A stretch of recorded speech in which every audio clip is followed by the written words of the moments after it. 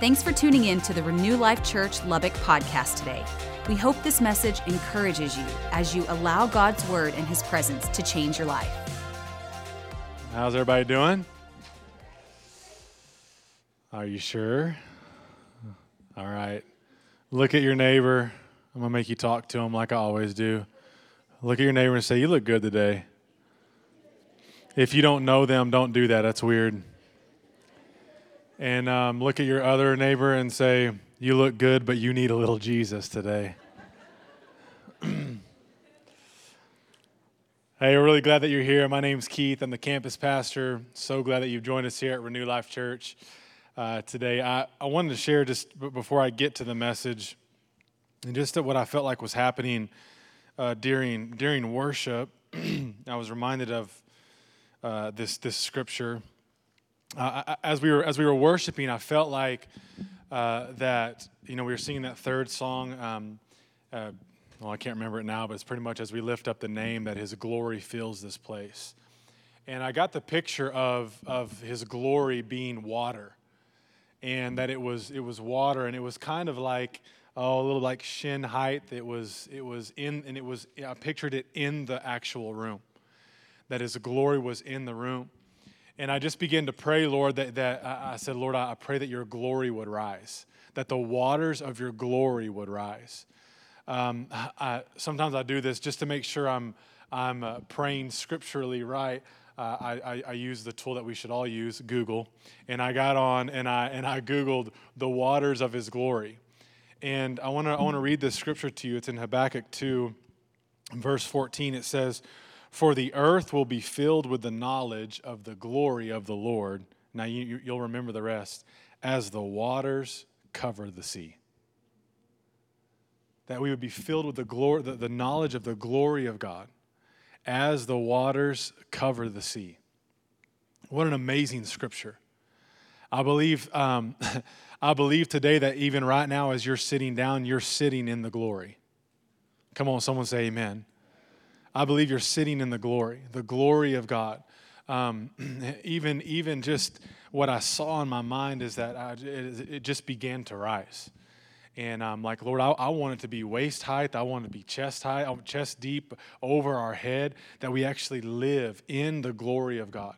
I don't even know necessarily the best way to describe it, but that we're amazed at Him constantly, that we're soaking in His presence, that we're playfully worshiping Him in His house. That's what we're here to do today.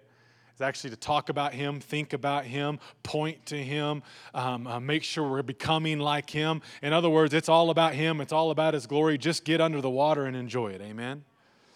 So I want you just to become aware. In fact, I feel like even right now, let's just go to the Lord in prayer and just ask Him to fill us. Lord, we thank You that Your glory is here, that we get to sit in Your glory, the magnificence of who You are. And we don't want to move. We don't want to get out. We want to, if I could even say it this way, we want to swim in Your glory. We just thank You for Your presence here today. Your presence that it does what Your presence does, what no one else's presence can do. And we just commit to You today that today is all about You. It's all about what You want to do, what You want to do in us, what You want to do in our church, what You want to do through me and speak through me. It's just all about You. Yeah, we thank You for it. In Jesus' name. If you agree, say amen. Amen, amen. If you have your Bible, open up to Philippians chapter 3. Philippians chapter 3. Verses 1 through 14, we're going to have a little bit of a read here, but I couldn't take any of it out because it just was so good. I absolutely love this chapter in Philippians. This is Paul talking, and notice what he says here in verse 1. He says, "Whatever happens, my dear brothers and sisters, rejoice in the Lord. I never get tired of telling you these things, and I do it to safeguard your faith. Watch out for those dogs, those people who do evil. those mutilators who say you must be circumcised to be saved. For we who worship by the Spirit of God are the ones who are truly circumcised. We rely on what Christ Jesus has done for us. We put no confidence in human effort, though I could have confidence in my own effort if anyone could. Now, I want to stop right there and I think you're starting to get the idea and already where Paul is headed. All right, first of all, you're kind of jumping in midway through the letter that he's written to the church in Philippi. So he's already preaching. Let me just say it like that. This is not an easy introduction to his message, right? He's already gotten along down the way, and he's letting people. He's straight up calling people dogs. Let's just start with that, right? He is on it, right? He's fiery preaching right here, and what he begins to describe is he's trying to describe to you that it's not what religion used to say that makes you right.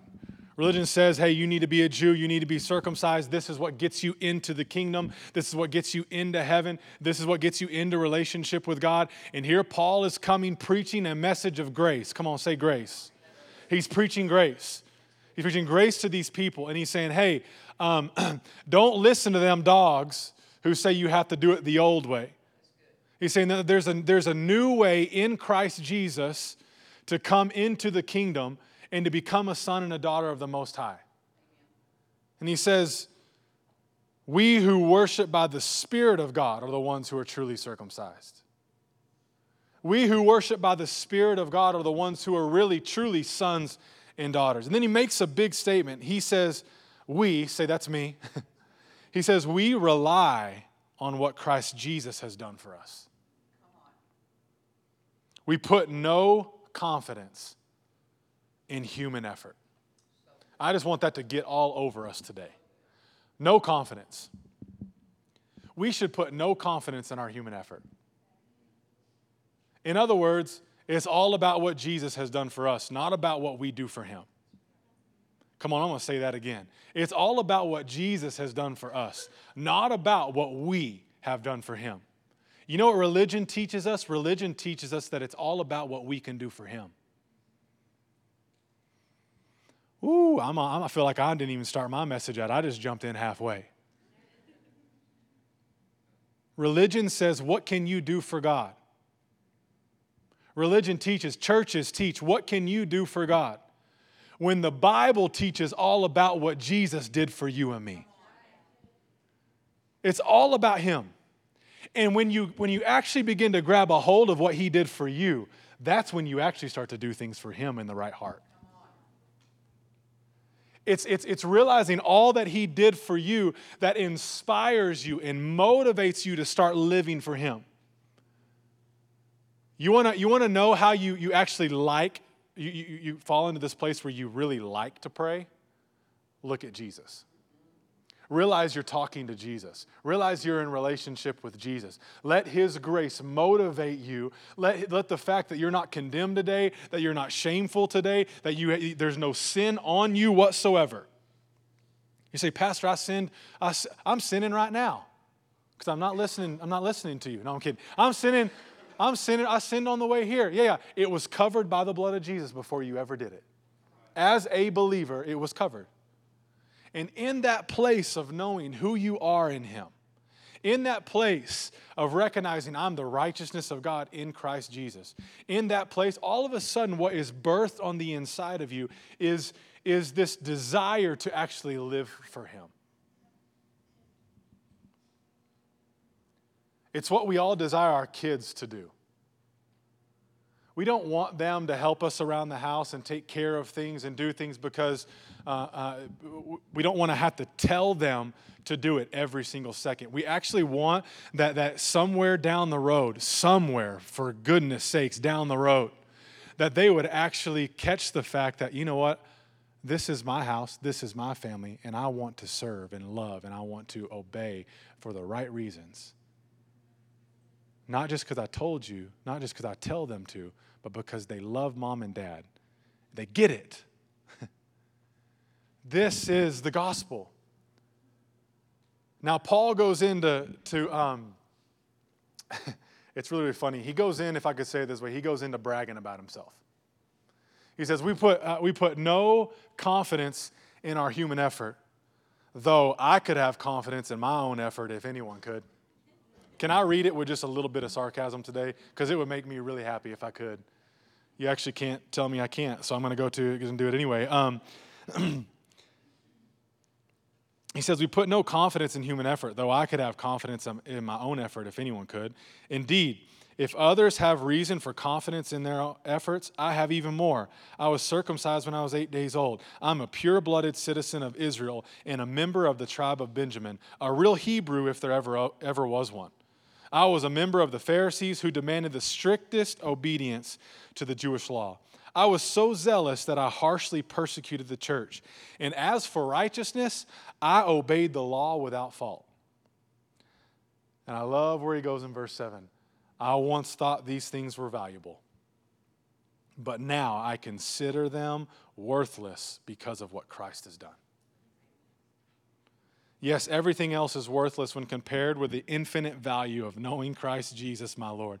For his sake, I have discarded everything else, counting it all as garbage so that I could gain Christ and become one with him. I no longer count on my own righteousness through obeying the law. Rather, I become righteous through faith in Christ. For God's way of making us right with himself depends on faith. For God's way of making us right with himself depends on faith.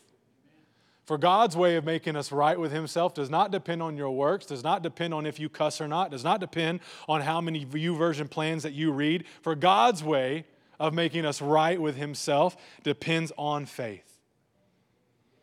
I want to know Christ and experience the mighty power that raised him from the dead. I want to suffer with him, sharing in his death, so that one way or another I'll experience the resurrection from the dead. If you're an athlete, you're going to know these next few verses. I don't mean to say that I've already achieved these things or that I have already reached perfection, but I press on to possess that perfection, which is grace, for which Christ Jesus first possessed me. No, dear brothers and sisters, I have not achieved it, but I focus on this one thing, forgetting the past and looking forward to what lies ahead. I press on to reach the end of the race and receive the heavenly prize for which God, through Christ Jesus, is calling us. Some good words by Paul. Today I want to talk to you. I want to talk to you about what it looks like to live out of desperation and dependence upon the Lord. What does it look like to live desperate for him? What does it look like to live completely dependent upon Jesus? In fact, if you're taking notes today, the two words I would have you write down are desperation and dependence. Desperation and dependence. Dependence upon him. What does that look like? Today I'll title the message, Fully Dependent on Grace. Fully dependent on grace. I'll ask you this question today. Have you ever been in a place where you were desperate for something good to happen? Any ever been in that place where you're just like desperate for just something good to happen? Maybe it was something financially, you needed a financial breakthrough. Maybe you needed some direction in your life. Oh, come on, if you lived between 18 and 25, you were desperate for some direction in your life, right? You went to college, didn't find it. It was just like, what am I doing with my life? If you're 37 like me and you're still looking, just raise your hand. I am desperate. No one's gonna admit it. Okay, I'll hold both hands up for some of you. All right. We're always kind of desperate, looking for a direction in our life. Desperate to maybe get some wisdom in an area. I know many people who are desperate to have a kid. I know many people who are desperate because of their kids.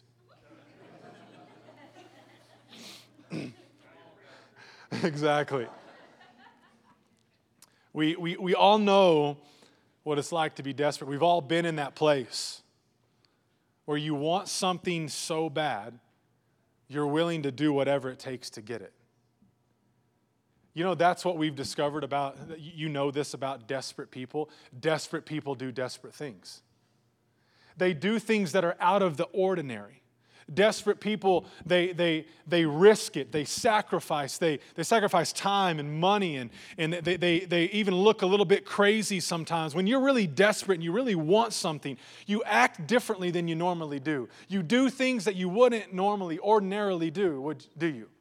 It's a part of being desperate. I remember one of the most desperate times I had for God was when I was 16 years old, and I went to, it's kind of funny, I went to a conference. It was called Desperation Conference. It's in Colorado Springs, Colorado, and at New Life Church. It was just an amazing youth conference. I got to actually go in the first couple of years it ever started. It went on for years and years and years, impacted many, many children and youth for the Lord. Just an amazing, amazing conference. But I went the first year. I think I was around 15 years old. Went the first year, and it was the first time. I remember the very first song or very first worship set. It was the first time I ever lifted my hands in worship. You know, I was always trying to be the cool kid, the back row Baptist, the one in the back trying to be cool, never really getting involved. I was too cool to raise my hands, too cool to really show my love for the Lord. Well, when you go into a room with thousands of kids and they're jumping and lifting their hands for God, guess what? The walls come down, and I was able to lift my hands freely and worship Him. It was one of the most amazing experiences of my life. It was a lot of breakthrough for me. Completely changed me. The Lord moved the whole week that I was there. Well, the second year I go, I had a completely different experience. I go and I'm kind of looking for that high that I got the year before. Anybody ever gotten that youth camp high before? And you're just like, you go back looking for it, and it just wasn't the same. Amazing speakers coming. I mean, I'm watching all kinds of things in the Spirit break out. I'm watching kids fall flat on their back without anyone touching them. I mean, God's moving in the place, and I'm just standing there like I might as well been at McDonald's. I mean, it was just like I didn't feel anything. I wasn't experiencing anything. And for a 16-year-old kid, I didn't know where to put that. You know what most of us do with situations like that? Here's where we put it. I've done something wrong. I'm messed up. I must have sinned too much. God won't touch me. This is the place that I was in. Waiting for God to move, waiting for God to move. Finally, the last night of this conference, I can't remember the pastor who actually got up, but he began to teach on the baptism of the Holy Spirit and began to teach on just receiving the Holy Spirit, getting filled with Him, speaking in tongues. He went down the whole thing, and he gave an invitation at the end. and so I run up to the altar to get baptized in the Spirit. And as I'm up there, there's hundreds of kids up there at the altar, and I'm seeing the Lord touch them as this guy's praying for them. They started to give us instruction just to begin to praise Him and do some different things. And I'm seeing the Holy Spirit just kind of like light fires all over these kids all around me. And I'm having the same experience that I'd had the whole conference. I'm standing there, nothing's happening. I'm not feeling anything. And I mean, just the Lord is breaking out. And I came to a desperate moment. I so badly wanted the Lord. I'll never forget this. I could probably go back to that sanctuary and find pretty close to where I was standing. And without anybody around, without anybody help, no one praying for me, I just remember I planted my feet in that spot in that sanctuary. And I told the Lord, I said, I'm not moving until I get what I came up here for. And with my 16-year-old brain, you know what that meant? The bus can leave tomorrow, and if you hadn't touched me, I'm staying in Colorado. I ain't going to IHOP with everybody else after the conference. I'm not going to the hotel room. I will stay flipping right here. That's what I meant it. And the moment I planted my feet, and the moment I told the Lord, and I surrendered to Him, and I called out in desperation, is the moment that He touched me. And He fell on me so hard that day that I began to weep and fell to my knees, just exploding in tongues. and just baptized me like nobody else could baptize me. It completely shifted the course of my life. I'm here today preaching because of that moment. I went back and changed my friend group. I went back, started evangelizing everyone I could come in contact with. I went back condemning my parents and everybody, just judgment all over the place. You need Jesus. Why are you living this way? I mean, it wasn't right, but I was on fire. You know what I'm saying? But he rocked me. I'll say this before I go on. Some of you need that experience. Some of you need your own experience like that with him. If you are not baptized in the Spirit, you don't have your prayer language, you need it. Am I saying that you're going to go to hell if you don't have it? Nope, I'm not. I'm just saying you need it. Because Scripture actually teaches that it's the power of God that comes upon you in that moment. Some of you are wondering why you can't seem to live the life that you want to live after God. You can't seem to get control of your flesh. You can't seem to get over that sin. If you have not been baptized in the Holy Spirit with power, you have no power to actually do it. Do you have the Holy Spirit? Yes, you do. He is in you when you are saved. When you accept Jesus, He comes in you. But He comes upon you when you get baptized in the Spirit.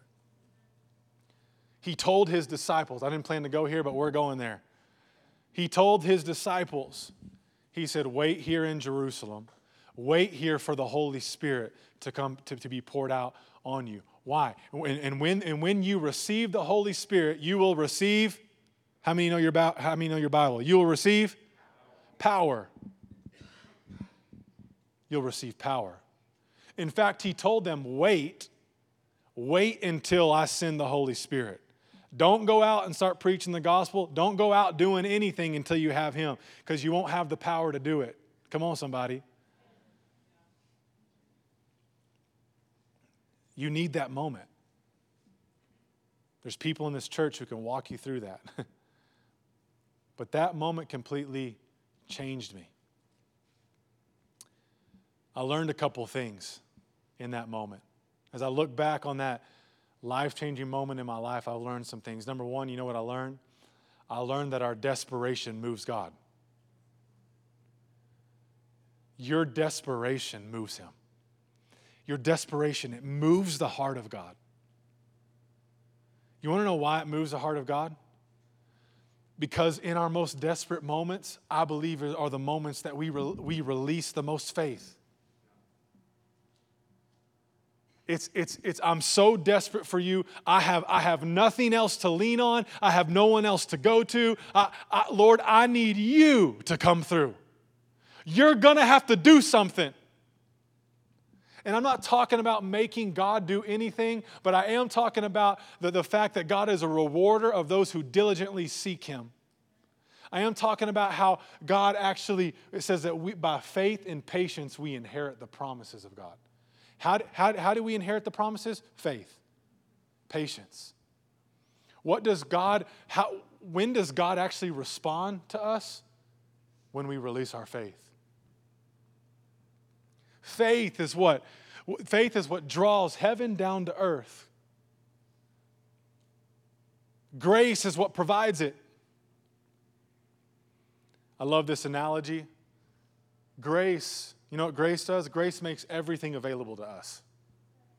It's like, here's what grace did. It took all of God's promises, here's what Jesus did for us. Here's what grace did for us. It took all of God's promises and put it in our bank account.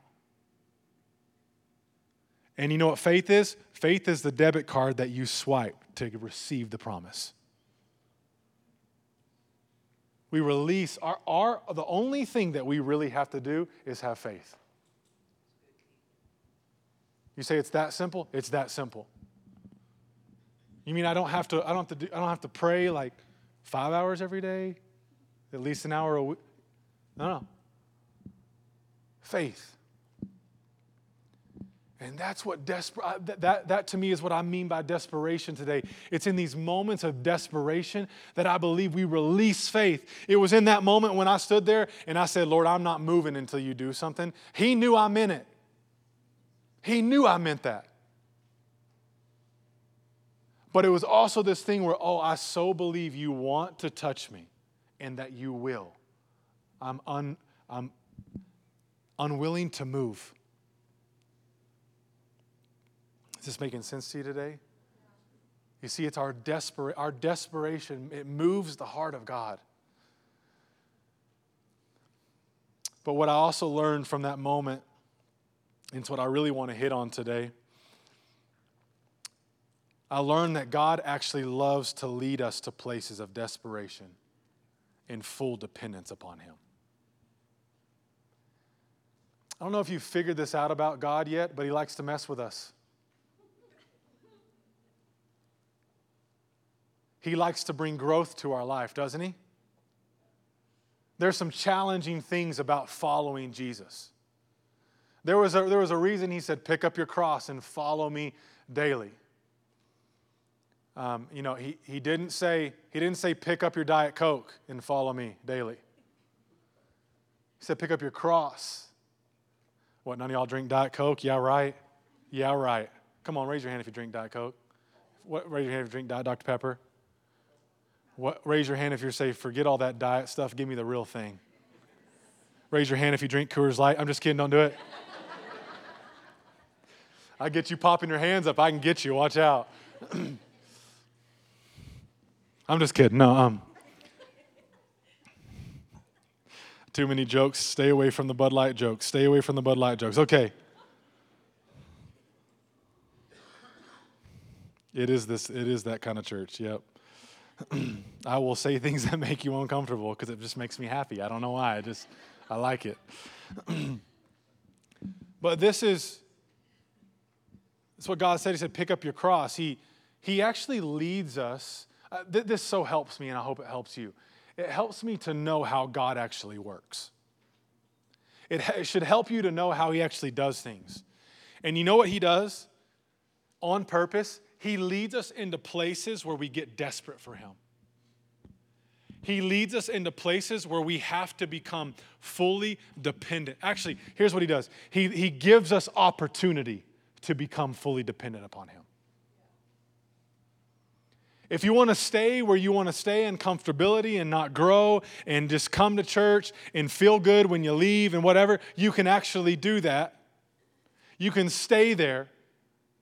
But God's it's almost like He's behind us, just pushing us forward. Will you take the next step of faith? Will you do the next thing? Why? Because He's wanting to push us into places where we become fully dependent upon Him.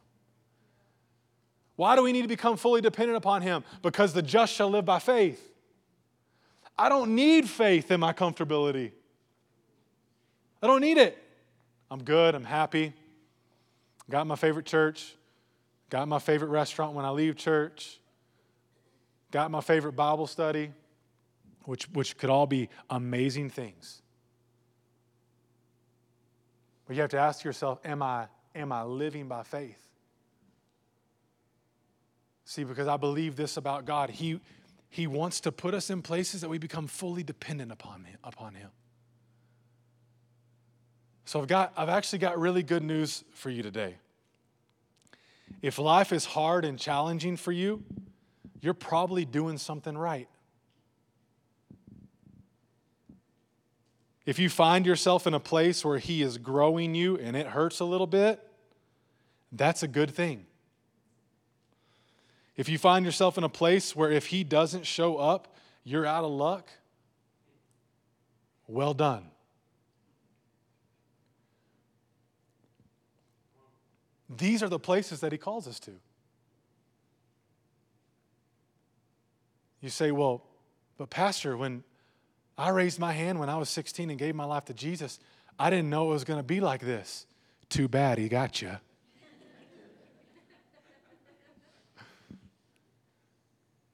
He sucked you in.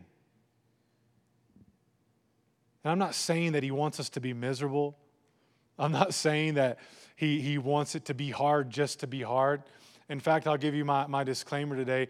Here's for sure what I'm not saying. He never brings sickness, tragedy, death, anything that is of the enemy. He never brings that upon you to teach you this lesson. That is not Him. He's not making you poor so that you learn how to trust him. It's not what he's doing. He doesn't use those things. But he does test our faith, doesn't he? He does take us into places. Scripture says he tests our faith. He will test things like what you believe. And he'll put you in circumstances and he'll put you in places where he'll make you figure out what you really believe. Anybody ever gone through that? Where it's like, I know what my parents believe. I know what I've been saying out of my own mouth that I believe. But it actually puts you in places where you have to decide, do I really believe that? I'll never forget my wife Natalie coming to me, or I came to her in our first year of marriage, talking to her about tithing. Are you tithing? We need to tithe. She's like, why? I'm like, because you're supposed to. Yeah, but where is that in Scripture? Somewhere in there. And I didn't know. I just did it because I grew up doing it. I do what most of y'all do. You turn your ears off as soon as the pastor starts talking about money, which I'm going to do at the end of the service today. Why don't you go ahead and prepare your offering now? No, I'm kidding. But I had to figure out what I believe. The Lord will do that. He will test you in that area. You know what else he'll do? He'll test your obedience. He'll test your sacrifice. How much are you willing to sacrifice? Your faithfulness. When you become the boss, do you still get to work on time? When no one else is over, I'm preaching to myself right now. I've been late for a while now. He'll test your ability to love others. You want to know how he does that? By putting you around people. You know how he did that? You were born. He'll test you with the sin still in your life. He'll talk to you about your character. See, I got really good news for you. You're not, the discomfort that you feel is not because you messed up. The growth that you feel, the tension, it's not because you messed up. It's not because you sinned. It's because God is taking you places where you will need to be completely dependent upon him. Because you actually need him in all those situations. It's actually your reliance upon him that actually helps you become faithful, that actually helps you obey, that actually helps you discover what you believe. The list goes on and on. I'm dependent. I can't, Lord, I feel like I'm in this place and I can't do it without you. Exactly. Perfect. That's the spot. Stay there. Stay right there. It's this weird place to be with the Lord, where you know he wants to bless you and you know he wants his favor to be upon you. And that's 100% what he wants. But you know where you need blessing and you know where you need favor? In hard places. You know what I don't want to do every single week? Write another message. I don't like it. And she's like, isn't that your job? Yes, it's my job. I don't like my job. Kind of kidding, kind of not. Oh, come on, like you love every bit of your job. It's everybody. Moses didn't want to do what God said. He didn't. He was like, I'm not doing it. All right, here's Aaron. Now you can do it with him. Is that better? Yeah, I guess I'll do it. You see, time and time again, there are parts of following him that I don't like. My flesh doesn't like it. Oh, but I get in there when I'm preparing a message. I get in, I start to get in his presence, start to get around the word, and all of a sudden life comes to me. And because it takes me to a place, he uses my message prep to teach me all kinds of lessons. It's in these places that I become fully dependent upon him. Where are you fully dependent upon him?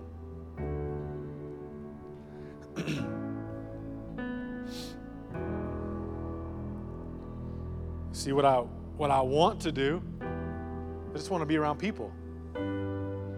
Extremely extroverted, really love people, it's easy for me to kind of hang around and talk and do all those things.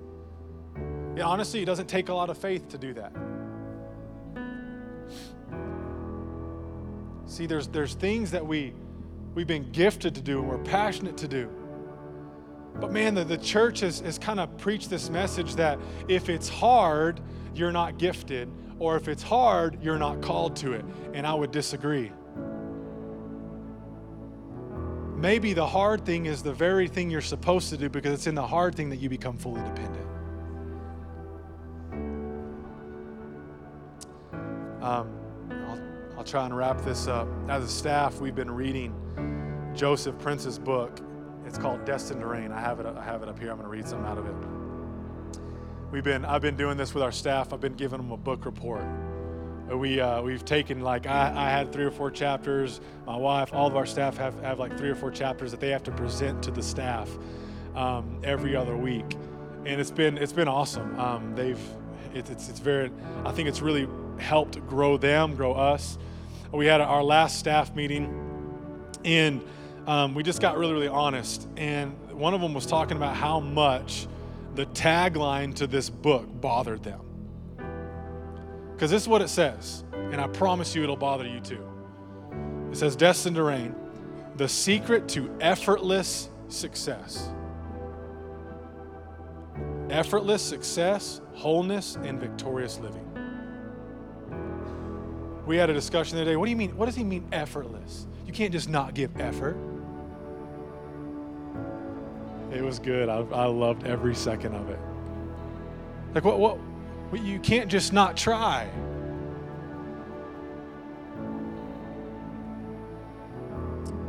I kind of agreed in a lot of ways. It's like, yeah, you know what? It's difficult sometimes to go back and forth with this idea of like being dependent upon him, but what's our role, and what do you mean effortless success? Joseph Prince begins to describe these two people. He describes this man who's dealing with lust, this woman who is dealing with a coworker that she doesn't like. And here's what it looks like to kind of get in our own self-effort when it comes to certain situations. Now, I'm sure none of you guys deal with that, and I'm sure none of you ladies deal with these two things. These are just, hypothetical situations. Y'all all love your coworkers, right? Yeah, you're not even going to shake your head yes or no. You're just giving me nothing, which tells me you don't. Okay, he begins to describe what it looks like, and here's what many of us do. Someone who is putting faith in their own self-effort, begin to pray, Lord, help me. Help me not to lust. Help me not to lust. Help me not to lust. Help me to be nice. Help me to actually like and love this person. And we pray these prayers, and we go out and we do our best not to lust. We do our best not to cuss. We do our best not to. And this whole point is the very thing that you're focused on not doing is the thing that you're going to do. You're putting a lot of faith in your own self-effort. And then he begins to describe what it looks like to live by grace.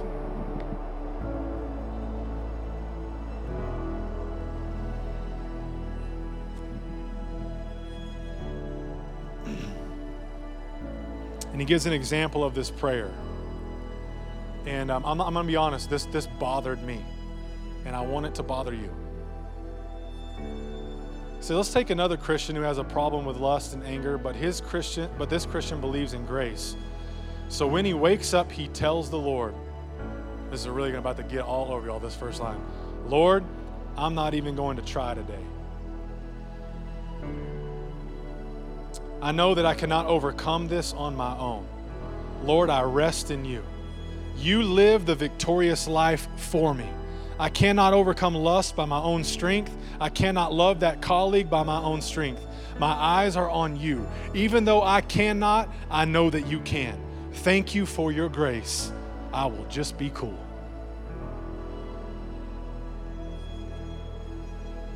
Now, imagine yourself praying that prayer. Actually, imagine yourself telling someone to pray that prayer. Hey, you're dealing with that? Hey, when you wake up tomorrow, don't try. You would be so mad at yourself for saying that. But what he begins to preach and what he begins to teach is that it's actually when you begin to rely on him that the power that you're looking for to do the thing you want to do begins to get released in your life, because it's grace that releases power into your life. It's being fully dependent upon him. That's what he's preaching. It's like your self-effort stinks. My self-effort, it stinks. You want to know why? Because we're supposed to be fully dependent upon him. I need to be fully dependent upon his grace. When I walk into that office and that person looks at me the way that she looks at me, and she smiles that dumb smile and she makes me mad and I can't stand that person, grace is the only thing that will help you in that situation. Not you trying to like her, not you trying to like her smile, not you trying, no, it is grace. And you get into this place where, you know what? I feel anger towards her. That person really frustrates me. But Lord, I thank you that I'm not condemned. And you know you can find me in my frustration. You can find me in my anger. Come on, am I preaching to anybody today? You can find me in this place. And you don't condemn me and you don't fill me with shame. You still see me as the righteousness of God in Christ Jesus. And the more we realize that, the more we have the power to overcome our flesh and overcome. What does that look like? It looks like desperation. It looks like being fully dependent upon him. This is why I love the message of Jesus, the message of grace. It literally says you don't get to rely on yourself. Isn't this what Paul was saying to us? He said, if anybody has a reason to be confident, it's me. I'm actually a real Hebrew. I was a Pharisee. I know the law. I can quote the Torah. I'm actually the man when it comes to self-effort. And he came to think about this. He came to the realization all of that doesn't mean anything. In fact, he called it garbage. I'm not dependent upon my accolades. I'm not dependent upon my intelligence. I'm not dependent upon my knowledge of the word. I'm dependent upon him. Thanks again for listening today. If you'd like to join us in person for church, Renew Life meets every Sunday morning at the YWCA at 6501 University Avenue in Lubbock, Texas. For more information on our ministry, check out renewlifechurch.com or find us on social media. We hope to see you soon.